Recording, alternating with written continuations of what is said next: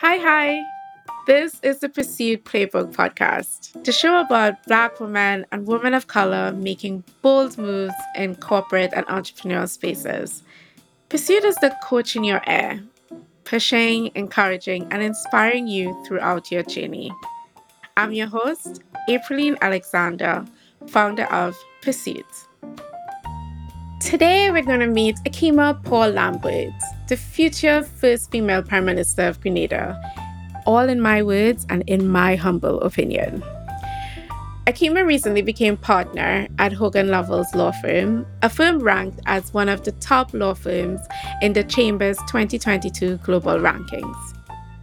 I thought Akima's story was so important, not only because of the challenges she overcame while striving to become a partner, which also included not having her maternity leave honored by her former firm, but also because she had some particularly poignant things to say about the importance of cultivating the relationships around you.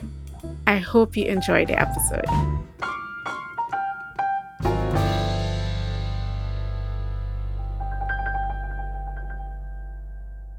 Kima, thanks for doing this. I know that you have a busy schedule, so I really appreciate that.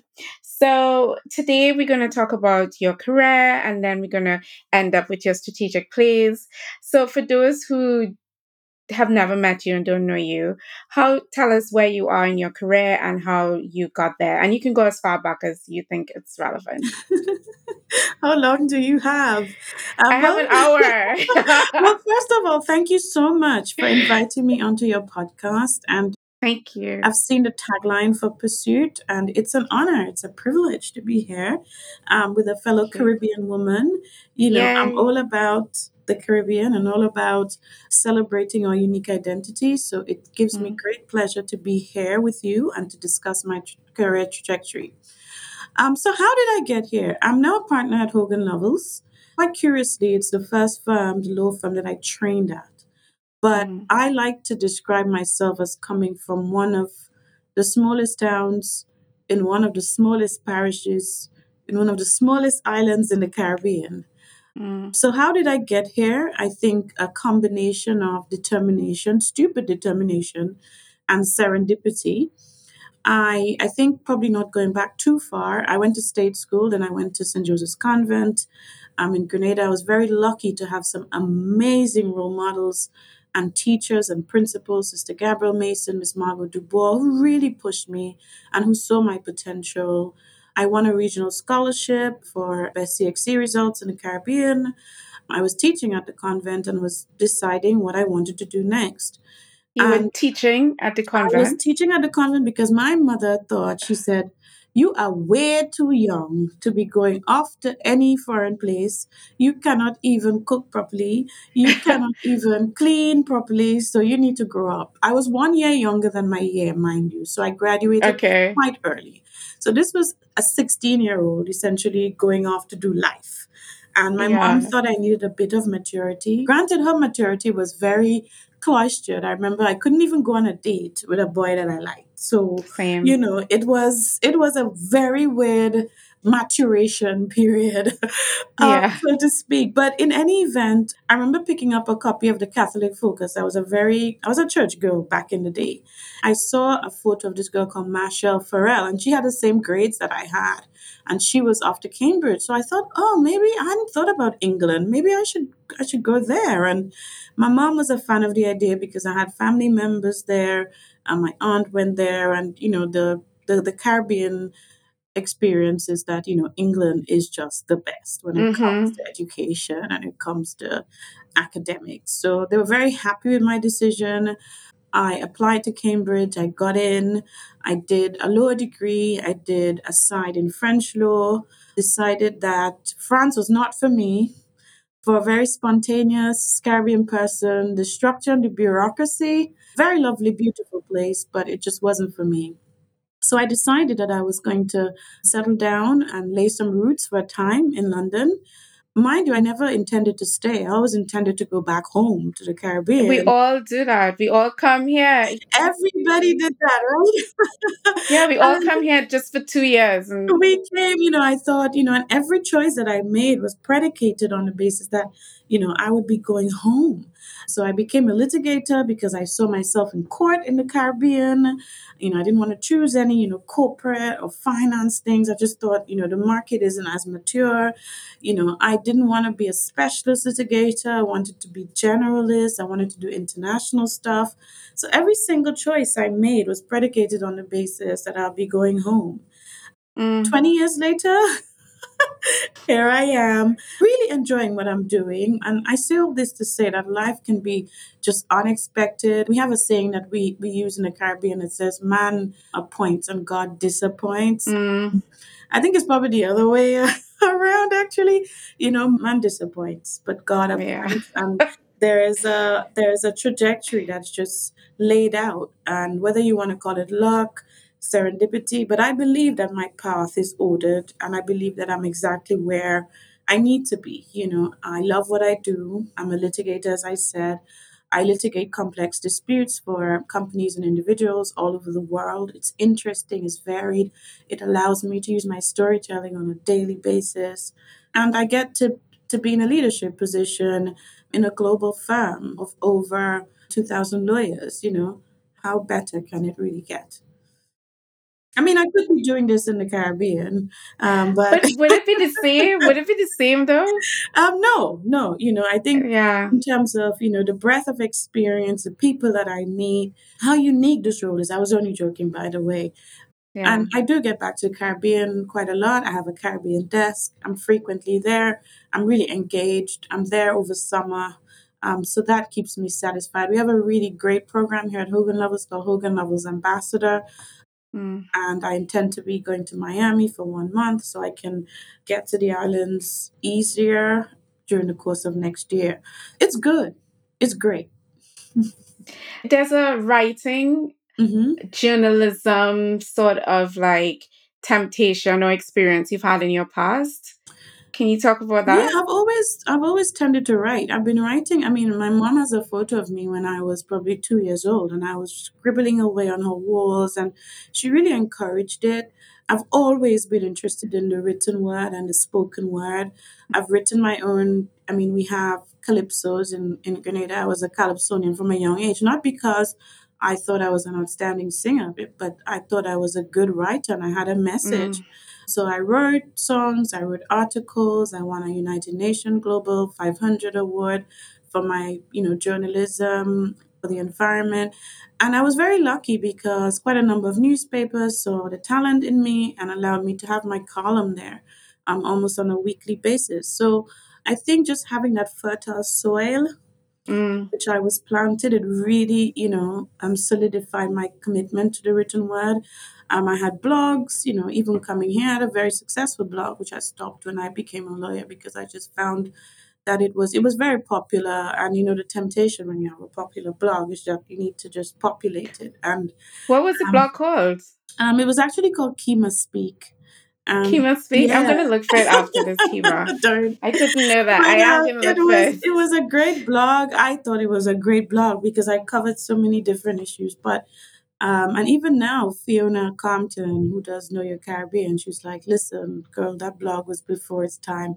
If it was on Instagram, today, it Mm. would have been, really engaging to have something like that, and you should resuscitate it." But I do what I do now on LinkedIn, and it's satisfying and it's interesting. So yeah, you're absolutely right. There's a common thread of storytelling and writing, and it goes all through my legal Correct. experience as well. I draft a lot. I enjoy my primary drafting. I enjoy my letter writing. I enjoy my drafting my submissions. I enjoy, excoriating the other side. That's what I really love. So why not? So no journalism degree or journalism temptation at all? Aprilyn, could you imagine telling your mom, your Caribbean mom, only child that I didn't know you were an only I am an child. only child on my mom's side, Okay. that I was getting this amazing opportunity to study at Cambridge and I was going to do journalism? Why not? You were expected to choose a profession. And I already let her down because she wanted me to be a doctor or some kind of medic. And she was, and I had the grades, and she just thought, you do well at the sciences. Why don't you do that? But my heart has always been with, the arts and my writing, etc. I couldn't let her down twice. So, and I do have a husband who's a doctor, so she feels a little bit better at that now. So, One thing I've always been struck about you is that you seem to have a very close network of Black women from Cambridge. I want to ask what keeps you all together 20 well, years later? I think there was some of my, really grounding friends, and to be honest, I have friends from Cambridge across the spectrum. I mean, one of the people I'm very close to is a German guy, and everyone said, "Oh no, he's really right wing. You're really left wing. You guys wouldn't get on," and we ended up having to share a kitchen. And for the first few weeks, we avoided each other like the plague. And towards the end, we were inseparable. And I used to take him to soca parties, and I was scared of cycling, and he used to take me all over on the back of his bicycle, and we're really good friends now. So I should say, I have friends across the spectrum, but there's just something about my Black friends that I gained. I think when I got to Cambridge, which is the first time my Blackness was painted in stark relief. Growing up in the Caribbean, skin color, I think maybe growing up in Trinidad might be slightly different than Grenada, but Grenada is probably 80% Black, Mm, probably 10%, East, South Asian, a little bit of, mm. maybe 5%. So it's a very homogenous place. But this was the first time that I felt like a Black person. What was that like for you? Because Well, in that baptism, you need godparents, right? So they became my godparents, you guiding had me. you you had race related I godparents. did, they're like, okay, this is the makeup you need to use. This is what is a microaggression. Why did this person say this to you? Why does this professor talk to you as if you're not understanding? Oh, this is what it is. Mm, Why does this other person, this is where we get our plantains. This is where we get food. So, mm, in that moment when I was, having to be reborn of sorts. They were mm, there, and they faced a lot of the fire with me. And I threw myself into it. I don't get me wrong. I wasn't just sitting back and saying, oh, I read a lot about Malcolm X. He's Grenadian. His parents are from Grenada. So I grew up very political, and being thrust in that environment, I joined the Cambridge student, I joined the student body, QSU, I was a Black Students Officer. So I was baptized and confirmed at the same time. And these were my people. And, I'm very, very proud of that. Very, very proud of these genuine friendships because I think they're very rare. Like these are the people I can be myself with. I don't have to worry if I send them a WhatsApp that they're going to screenshot it. I don't have to worry about, mm, what I say. I'm on edge because I might offend them. They know who I am. They know what I am. They know what my values are. I don't have to worry. If I'm having a bad day, I can tell them. If something happens, we can build each other as well. And we build each other. And you asked, are they as accomplished? I would say some of them are even more accomplished because of what I look at accomplishment. What is an mm. accomplishment? It's being at ease with yourself. It's having a career that you enjoy. It's attaining success on your own terms. And I think all of the ladies have certainly achieved that and have surpassed expectations. I think just to go back to your Malcolm X point, a lot of people are going to be surprised at that fact that his parents are Canadian. And I think at another time we need to talk about how impactful Caribbean has been on civil rights because a lot of people didn't know that Kwame Ture is Trinidadian. He was born in Trinidad and went to Brooklyn at the age of 14 or something. So it's going to blow a few people's minds that Caribbean has been a foundation and a bedrock for a lot of civil rights Absolutely. uprisings in other parts of the world, and people don't know that because it's not taught in school, is it? I mean, we had a whole revolution. We had a whole You Marxist did, yeah. socialist revolution. It's not new to us. We are not, easy people. And I say this, someone came from Trinidad actually, and a very, very respected person, quite senior in the community. I won't say who it is. And he said, I thought Grenada would be a piece of cake. It's 100,000 people. Trinidad is, millions. And he said, this Yeah. is the hardest, group of individuals because we have opinions. We Yeah. don't, we are fiery. It's that Kalinago spirit. I don't know what it is, but there is definitely something in the water, that gives us that fight, and maybe it's because, the Jamaicans say little and Talawa. Maybe it's because we're little that we have to assert ourselves more strongly. But Mm, absolutely right that not enough people know that the genesis yeah. of a lot of the civil rights movements actually was germinated and actually started in the Caribbean. So that Kalinago, like, vibe or blood that's running through your veins, I want to talk about how you've embodied that as a Black woman in the workplace. Hmm. Now that you are where you are, is there anything that you wish you'd known sooner? Well, I think knowing that the power of my network and how valuable that would be in terms of people speaking for me and people speaking about me. I was traditionally, I mean, a lot of people probably say this, but you're brought up, do the work and people would notice. Do Yep. the work, keep your head down, do a great job. And that didn't really serve me in the early part of my career. And when I think about it, all the real breaks that I've had has been because of someone vouching for me. I had Nina Brox when I went to Paris, and she was very close to the office managing partner. And I did good work for her. I took my time and was careful, and she in turn vouched, that I was a safe pair of hands. And when I had to qualify into my department, the head of the department in Paris made them promise, in London. She said, we really wanted to stay in Paris, but if she's going to stay in London, please take care of her, and she Mm, doesn't want to do this type of work, make sure you give her good work. It probably didn't do me any favors because they started calling me the chosen one. But, but you see, but I'm okay with that. I was okay with that, April. I'm okay with that because I I think every Black woman should have the experience of having sponsors in their lives. Yeah, Like and I was I had one. I felt as though I could fly and do anything. So I'm exactly. okay with you. I was okay with that. I was okay with Yeah. it. I have to say, I mean, it didn't necessarily help that she wasn't necessarily in the office, but she had such influence that, her power traversed the seas. And there was a Jamaican partner who also looked after me.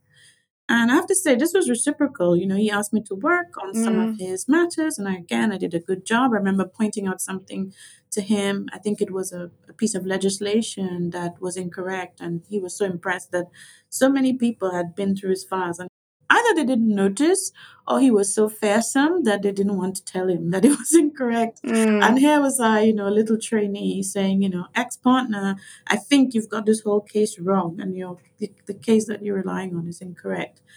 mm. And he also took very good care of me. So I think the idea of engendering your, cultivating your network, investing in people and in relationships, and not just upwards as well, sideways. Yeah.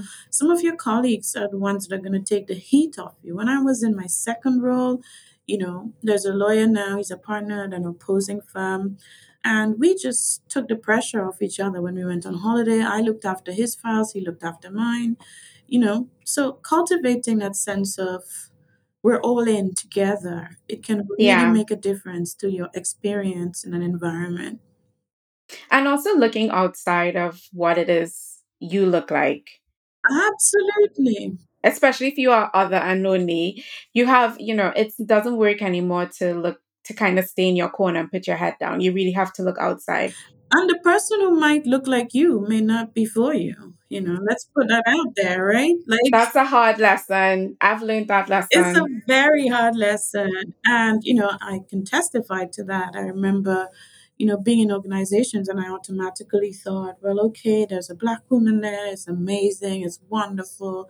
And don't Mm, get me wrong, I got opportunities, but when it came to someone who would really cap for me, who would really, go into the room, bat for me, write 5 pages on why I was great, it wasn't a black woman, it was a white man. I think sometimes we talk a lot about race and how it can be, it can be lonely at the top, but it's up to us to make ourselves not feel lonely by letting people in, right? Like, Yeah. looking outside our immediate network and what we look like and looking beyond that and finding commonalities with others and Yeah. really investing in those relationships that appear as asynchronous when they actually aren't, because we're united. I mean, it probably sounds a bit airy fairy. We're united by the human condition, right? And there must be Yes. something about us that can relate to someone else. So yeah, I completely agree that it's important not to just get hung up. I mean, there are unique challenges associated with race, but race can, you can break down some of those barriers if you Yeah. do it with intentionality. I have told people who I mentor to look for the white men in your organization who are not mediocre white men. The person who's not mediocre is the person who acknowledges their privilege and they're interested in allyship and they're willing to help. And those men exist, those white men exist in the organization. Hmm. So you really, they're there. They may not be shouting from the rooftops and they may not be making their actions, widely known. But if you have those conversations, you really, get to find out who they are. So it sounds as though you really were, I don't want to say lucky. I was lucky, and a lot of people don't like to acknowledge that luck plays a part in it as well. It does. Some people are just lucky, but you also have to create your own luck.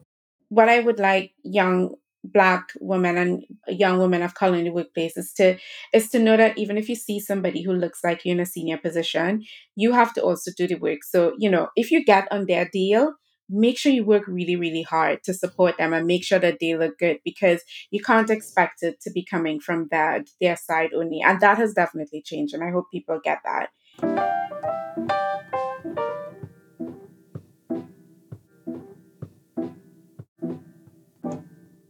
I want to talk about a coach. You have a coach as a well known person. How has this helped you? And how long have you had this coach? I actually didn't have a coach before now, and even now, my coach is probably more on an informal basis. I don't Okay. have a structured coaching relationship, but it's been great just having someone who's external to the organization. And I think it's different from a mentoring relationship where the coach is much more dispassionate and much more, these are the things that you need to do. Now, so I've used some coaching intermittently throughout my Mm, career, but I have to say, I look at the the big picture in terms of having a board of directors almost. I have some people I look at for mentoring, some people who are my sponsors, some people who are my advocates, some people who are my intercessors, some people who are connects. If I need someone to connect me with someone, I think you have to have some people in the front seat, but some people in the back seat. And then some people in the back seat can be elevated to the front seat. mm. Having a variety of different people around me, it has paid dividends. It hasn't been a bad thing. One of the things that I wanted to talk to you about here, which is your partner appointment. Hmm. So, correct me if I'm wrong, your partner appointment happened at the end of your maternity leave. It happened at the beginning, actually. At the At the beginning. beginning of your maternity leave? Yeah. So Okay, I was. talk us through being pregnant with Sarai and going through this partner process and then getting appointed. Like, tell us about that because I think a lot of people want to know how you did it, how you navigated it, how you facilitated the appointment. Well, first of all, there were various challenges because it was the pandemic. And, my husband and I, we got pregnant, but I don't think we thought the whole thing through. How could you not think a whole Because pregnancy through? because it was a very challenging time. I was in the middle of a big trial, working 14 to 15-hour days every day. So that made it challenging. My son was off school, so he was Mm, 3, 4 years old. I was very ill in the beginning of my pregnancy. And on top of that, we had the partnership thing to contend with. So it was a very tricky time. And on top of that, my pregnancy was not straightforward. My daughter was quite small for her gestational weight, and there was all this stuff with not being able to go into hospitals. men not able to be there that I had to contend with, different hospital policies being suspended. So I had a condition called cholestasis, which meant that, some aspects of my liver was compromised and I had dreadful symptoms, which meant I couldn't sleep, in and out of hospital, and conducting a trial as the main senior associate, and having to make time for a 3 year old, and having the partnership interviews on top of that. So I think it was a very, very, very challenging time.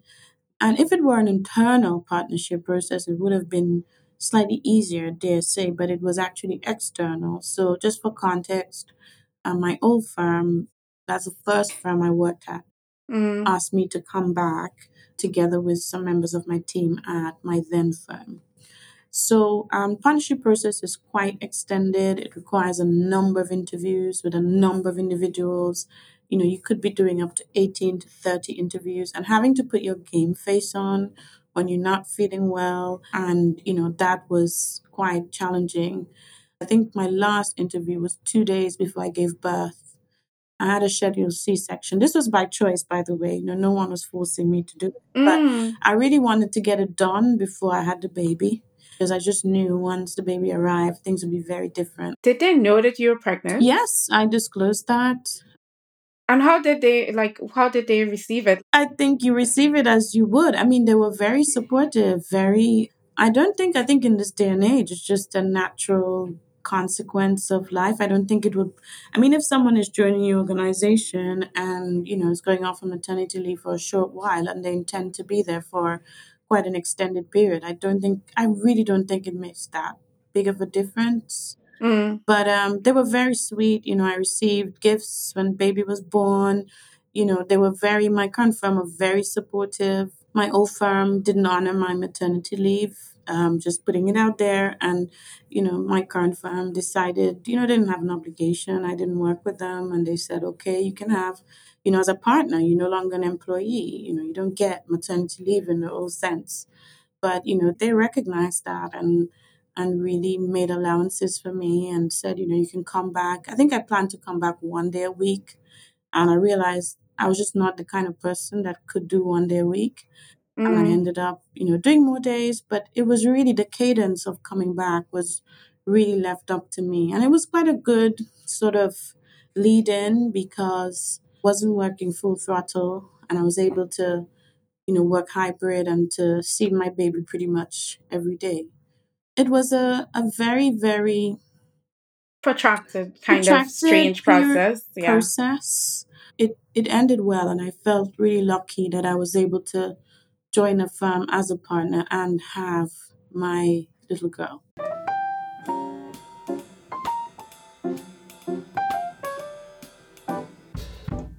If you had to describe the partner process, the interviewing process in one word, what would you describe? I mean, 18 to 13 interviews. What are you talking about? What are you doing? I think intense, intense. So you'd have an hour and a half with four people, and it's not an aggressive process, but it is intense because at the end of the day, you are joining a business, and they're entitled to question, as a lateral, what is the business case and what are you going to bring to the Mm. table? So I would describe it as intense. I was it one of the most challenging things I've done in my career? Yes. Was it not enjoyable? I would say no. I actually enjoyed most of the people that I met with. I pretty much enjoyed meeting with everyone. Mm. I think, it definitely gave me a challenge because I had to be very clear and crystal clear about my purpose. And it allowed me the opportunity to really reflect on the next steps of the journey.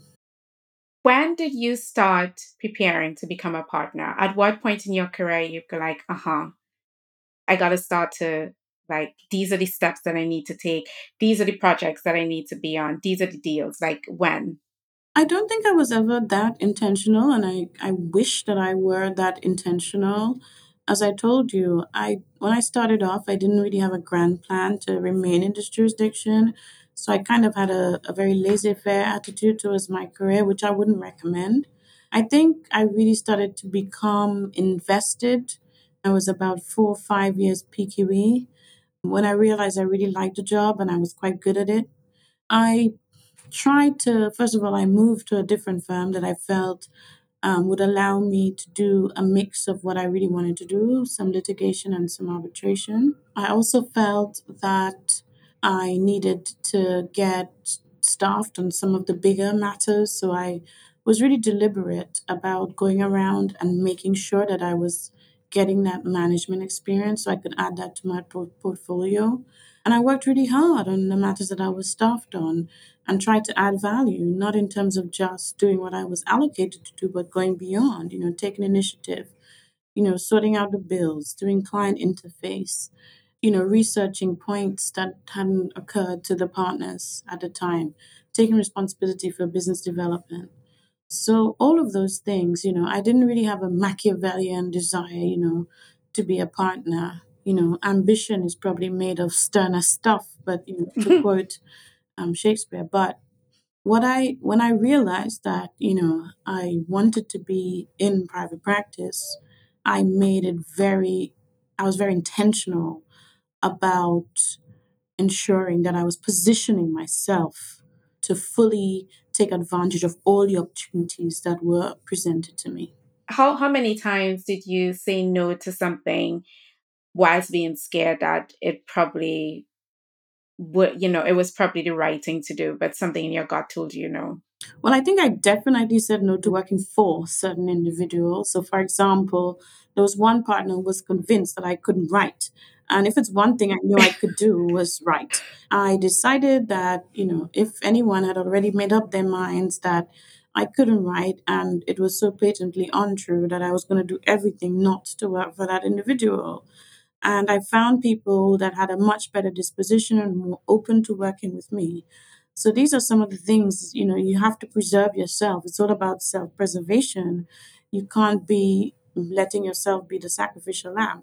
I'm very bad at saying no, I have to say. I'm usually the person, doing it all. Can you mentor someone? Can you appear for a graduate recruitment event? Can you, in my last role, can you roll out a fitness space? Can you look into Yeah. associate salaries and come back with a benchmark?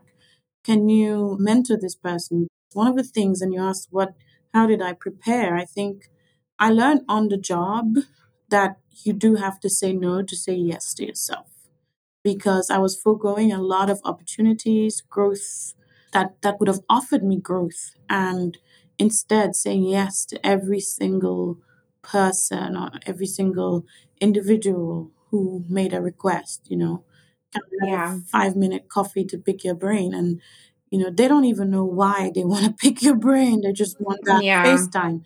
And I had to just be very, very greedy, I would say, with my time, recognizing it as my most powerful and useful commodity. You said something about the partner who was convinced that he couldn't write. And that's something that I want people to consider. If there's somebody in the workplace, and I can understand if this person is your immediate boss, it's going to be challenging. But if there's somebody in the workplace who is committed to misunderstanding you, stop trying. Yeah, Like, preserve yourself, try and find a way around it, get strategic, because somebody who's committed to misunderstanding you will never understand that's you. true. To get it clear, I'm not saying don't accept legitimate feedback. Yeah. I'm always clear that I will always accept legitimate feedback. I think the turning point for me in that scenario, I think I shared that on LinkedIn, was, I gave him something someone else had written and he thought I had written it. And he completely demolished it, but someone else had written a perfect draft. I knew then that it wasn't about the writing, that it was about me. About you. So Yeah. I think stories like that, you just have to be very careful as to how you show up and very careful as to, how you make decisions in the workplace because they can really affect your experience of an organization.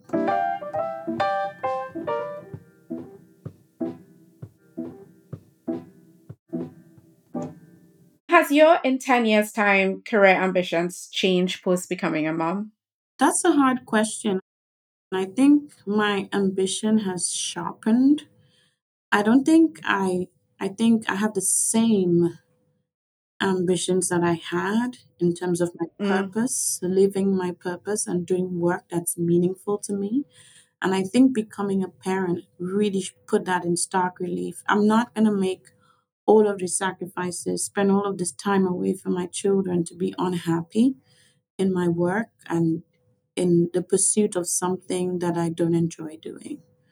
So having children, I think, sharpened it, but it equally it's a bit of a dichotomy. It also put it into perspective. And by putting it into perspective, I think I previously I always felt like I could outwork everyone. You know, if there was work that needed to be done on a weekend, I was the person putting up my hand. If there was extra reading that I could do to make my client's case look better, I would be the one doing it. I don't have the luxury of that time on a weekend. My time is now dedicated to my children on a weekend. So it means that I have to be really, really economical and trying, not to waste the time that I do have. So I would Mm. say from that perspective, it's also added it's added that additional level of perspective and economy to my ambition. And anything I do now, I had to do it because it provides joy, sparks joy in that Marie Kondo way, or it's really necessary to my development. Any advice would you give to moms in the workplace with ambitions of furthering their career to a senior level like yours? In terms of advice, I would say, work life integration. I think sometimes we unrealistically search for work life balance. I think it's important to recognize as mothers that you will have to tailor your role to Mm. and also maybe not just making it particular to moms, it's parents really. It shouldn't just be the mom having to do all of that. We advocate a lot for allies in the workplace, but our first ally has to be at home. um and my husband is very good at that. I mean, last night I was just kind of looking from the outside, and I was trying to feed the baby and take the kids up, and he was doing the dishes and putting all the stuff together. And this holiday period, we spent a lot of time with the kids, like bringing them up, bringing my son up to speed because of all his football on his timetables, and he took the leading role in all of that. So I think picking well and making sure that husbands, and if you don't have a husband, partners, I should say, to be inclusive, take a central role to ensure your success. You can't be asking for flexibility at work and flexibility from the part of your employers, and you're scared to ask for it at home. And then the last thing I would say is relying on your support network. My mom and my husband's mom are very active supports in our lives, but we also, we have a good network of babysitters, nannies, cleaners, anything we can outsource, we would, within reason. You do have to make allowances for that. If you want the actual time with your children, you do have to make allowances for the fact that this is a very, very demanding role. So, in addition to being Akima to me, you are very much a Caribbean woman. You're very much a Grenadian, and I love that because I'm very much Trinidadian. How do you manage your that identity that is so visible? You make it visible. How do you manage that on spaces like LinkedIn, where you're also very visible and open? And how has that developed over the course of your career? Yeah, I think in early on in my career, I was very tentative about it. And I remember at a Cambridge supervision, someone kept telling me, "What? What?" She couldn't understand my accent. The strange thing was that she was from Northern Ireland and she was speaking with a Northern Irish accent. And, you know, it made me feel inadequate. So I ended up with what I call a mongrel accent, which isn't really a Grenadian accent. It isn't even an English accent. It's just an amalgamation of so many things. And it's Yeah. one of the things that I probably don't like because I can literally have a different accent depending on who I'm speaking to. And it can be a Mm. good code switch, but I know that it lies in that genuine insecurity from that period where I was made to feel that my accent, wasn't comprehensible when I think it really is. So from then, when I got into the workplace, I saw everyone sporting their accents. I saw Americans sporting their accents. I saw Scottish people talking with a Scottish accent. And I thought, why am I not speaking with a Caribbean accent? We are who we are. And Mm. I really had a revelation just in terms of, I saw so many people try to contort themselves into what they thought a city lawyer should be. And it wasn't attractive to me as a Caribbean woman. I didn't feel that I could play well at being anything other than myself. I felt strongly that I should be who I was. So I decided that I was going to wear my hair in locks. I decided that I was going to show up in the fullness of who I was because that was when I was my best self. Mm. And I don't see it as, I don't think about it anymore, actually. I don't. I really do not because I think it's the essence of who I am. Mm. I am the product of my environment. I'm open. I'm fun. I'm spontaneous. I like a good line. You know, I I like I like carnival. carnival. I Mm. can talk to people. I like people watching. I like nothing better than sitting on a step or a veranda. I like color. So there's nothing that's inherently bad in any of those things. Mm. And I think they definitely help me to bring the source to my relationships and to my network. Mm. This I see it as an added value, as a benefit. Yeah, I'm fully comfortable and confident in the fact that I, Akima Paul Lambert, am a Caribbean woman. I remember when I moved here, because I code switched, like, especially for this podcast, someone was telling me April needs bank teller voices on. And it's like, oh my God. But I remember when I moved here, the girl next to me, I went on holiday and I came back and they were like, slow down, I can't understand you. You've gone home and your accent has come back even stronger. So now I have to like really watch your lips. And I'm like, do you know the history of my island? This is your English. Like, what are you talking about? I admire your personal branding, especially on LinkedIn and or in other spheres. And how do you manage that personal branding? And are there things that you would stay away from? I shy away from the term brand because I feel like a product, like, a commodity. Mm. I'm much more comfortable with what are my values, Mm. what is it that makes me tick? What is it that I'm trying to convey and what is my message? So I think that's really what I try to put out there that, I am a litigation specialist. I am really passionate about D&I in organizations. I'm a mother. I want to coexist in an equal world. I really want the world to be better at ESG, environmental, social, and governance, and so many other things. I mean, there's so many facets to my personality, so it's quite difficult for me to put it into, I would say, a brand box. But for what I do, I think it definitely is something that I enjoy. I enjoy conveying that, and I value all of the experiences and the opportunities that it has brought to me so far.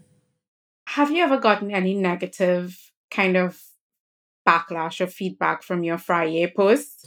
You have? Of course. I mean, you just have to face it, April. I mean, if you do these things for validation of others, Mm. you would be in a very uncomfortable place because I write to provoke, to make people uncomfortable deliberately, not in an offensive way, but if you want to activate change, particularly from an equity perspective, particularly the stuff I do on DNI, people will be provoked. One of my pet peeves is I never post anything personal on LinkedIn, but this is almost like a value judgment for those who do. But people buy from people. People work with Mm. people. We do not work with machines.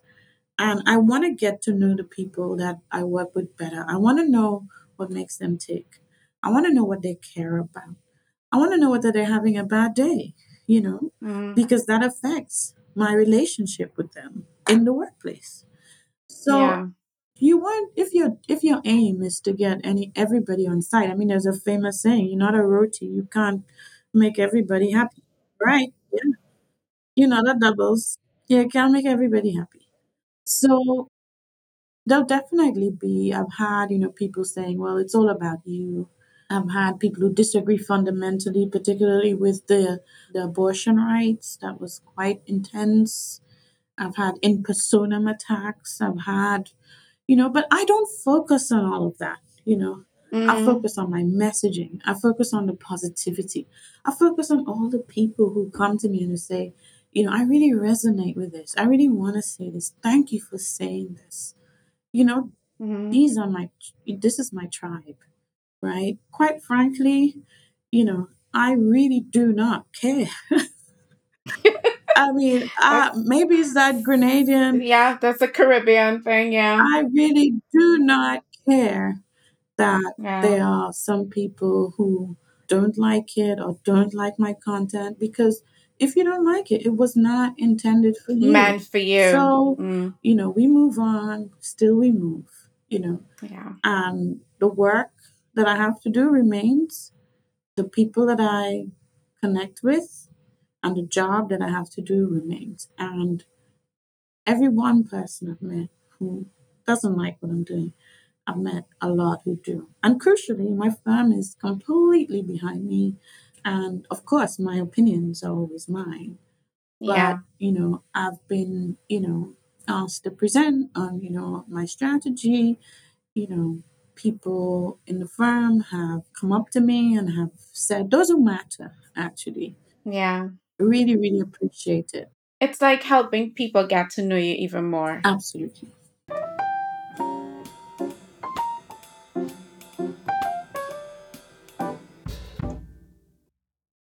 All right, so we're going to take that Kalinago Caribbean spirit and you're going to tell us the secrets of your playbook.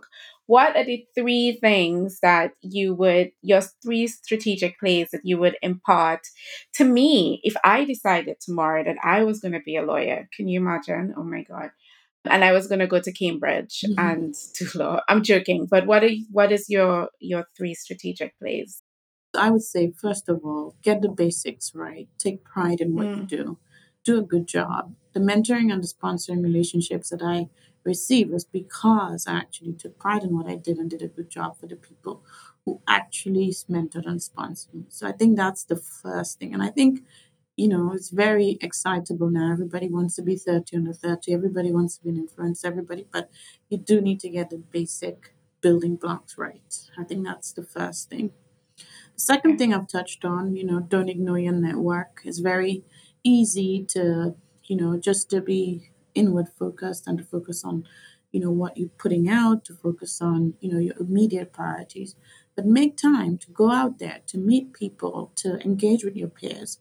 They're the ones that are going to grow up with you. They're going to be your contemporaries. They're the ones going to refer work to you. They're the ones that are going to refer opportunities to you. And make sure that you have a tribe around you as well that can support you in moments of self-doubt, in moments of weakness, in moments when you may not have all the answers. And I think that's what my sort of Cambridge tribe and even other people that I've met along the way, they've actually provided for me. And the third one is to be authentic. I think one of the things that I've learned is, your authenticity just goes a long way. People sense your vibe. You can't pretend your way into a relationship. And that's what Mm, sponsoring and mentoring is. It's really building a relationship. I can sense when people are holding back. You don't want to be that mysterious person in the room. When you're mysterious and you don't offer anything about yourself, no one cares enough to actually invest in you. Who are they investing in? They don't know you. So how can they sponsor you? How can they mentor? So I think mm, that's the next thing, just be authentic. There's no one is saying, come into work with a carnival costume. We're not saying that. We're simply saying that the very things that appeal to you. So for me, it was forming a firm's Caribbean desk and making sure that I'm marketing to the region that I'm from and making sure that the opportunities that are presenting themselves, they're actually, aligned. And it has been a great selling point from a business point of view just being able to work for the region that I belong I'm to. from. So Mm. it's a great alignment of authenticity and actually business values. I like that last one. I have one last question for you. Probably two, but let's go with one. So pretend it's 2020 or 2019, and you're Akima, you're Aaron's, and well, not yet Sarah's mom. You're Sean's wife. Hi, Sean. You listening? You're a soon to be partner in a law firm. You're a Holy See representative for Grenada. You're a mentor. You run a collective for young lawyers alongside our friend Band. You're a carnival band section owner. And Akima, how do you do it? And I know that these are all things that are important to you, but how do you find that 10, 15 minutes for yourself? Well, I think all of those things are myself, they're not separate from me. I enjoy doing a lot of these things.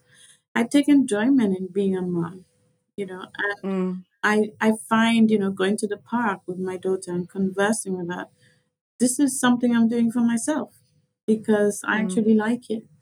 In terms of self care, I mean, I think sometimes people think self care is just relaxing, doing Spa yoga in a days. spa day. And don't get me wrong, I like a good spa day with some fizz. And my 2-year-old actually says to me, she went into a spa with me and she just sat on the chair and she covered herself with her towel and said, I just need to relax. And I don't know what she means. She She meant by is this, so she funny. wanted to relax. I don't know why. Yeah, so I think people think self care is all of that, but I do try and find some time to have some downtime, particularly with my husband. We have penciled in days to have dates, and some days I just decide I'm not going to work this evening. I'm just going to read a book, which is my absolute favorite thing to do in the world. Mm, I'm not going to go out to dinner. I'm going to turn down drinks. I'm going to turn down, some of the social stuff that I populate my calendar with sometimes and say no to other things so I can say yes to myself and rest. Good old rest. I had a nap yesterday. not a nap, Akima.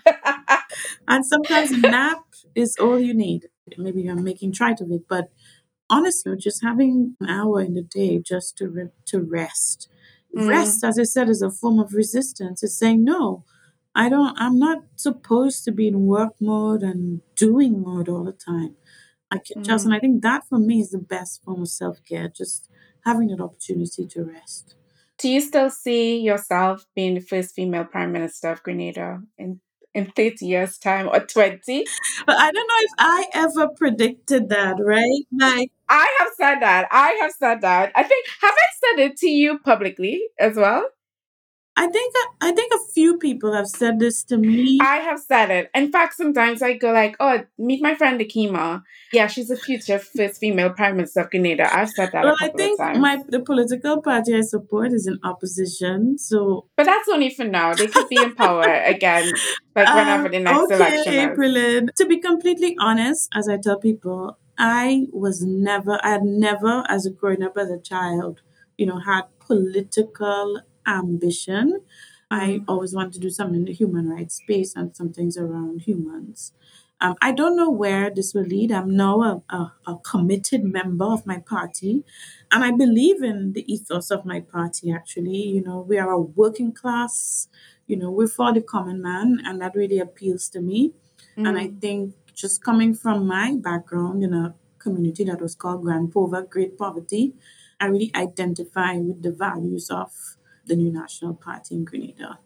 At the moment, I'm really happy in the space that I am. And, time will tell. I'm really happy here. I'm really happy supporting my son. And you're asking me really difficult questions. Ladies and Steps. gentlemen, this is her first political answer. This is it. I'm glad we've heard it first. So in like 20 years' time, when you're being sworn in, and all of your friends in your network are there, I'll remember. I'll be like, yes. Now, like it's a politically correct answer. I know the future. Akiva, thank you so much. I really enjoyed this conversation, and I am a great admirer of you. I love Oh, that you really? are so like Caribbean and you're so Grenadian, and I just love it. And congratulations on your partnership. I don't know if I even told you when you got it, but congratulations. Thank you so much for taking time today, and see you soon. Okay, and thank you for having me on Pursuit. Thank All you. right. The biggest takeaway for me from this conversation is to invest in your network. Very important advice from Kima this week. You never know who will reach back down that ladder to give you a hand up. I love this. To learn more about Akima, you can visit us on Instagram at Meet Pursuit. Check the show notes for more information about all our guests and the Meet Pursuit community. Next week, I'll be talking with Annalisa Wilcox, the first enterprise relationship director I've ever met. Find out exactly what that role is on next week's episode. Pursuit was produced by Iwan Obanyan, production assistant Adedamola Bajamo, with production by II Studios. Thank you so much for listening.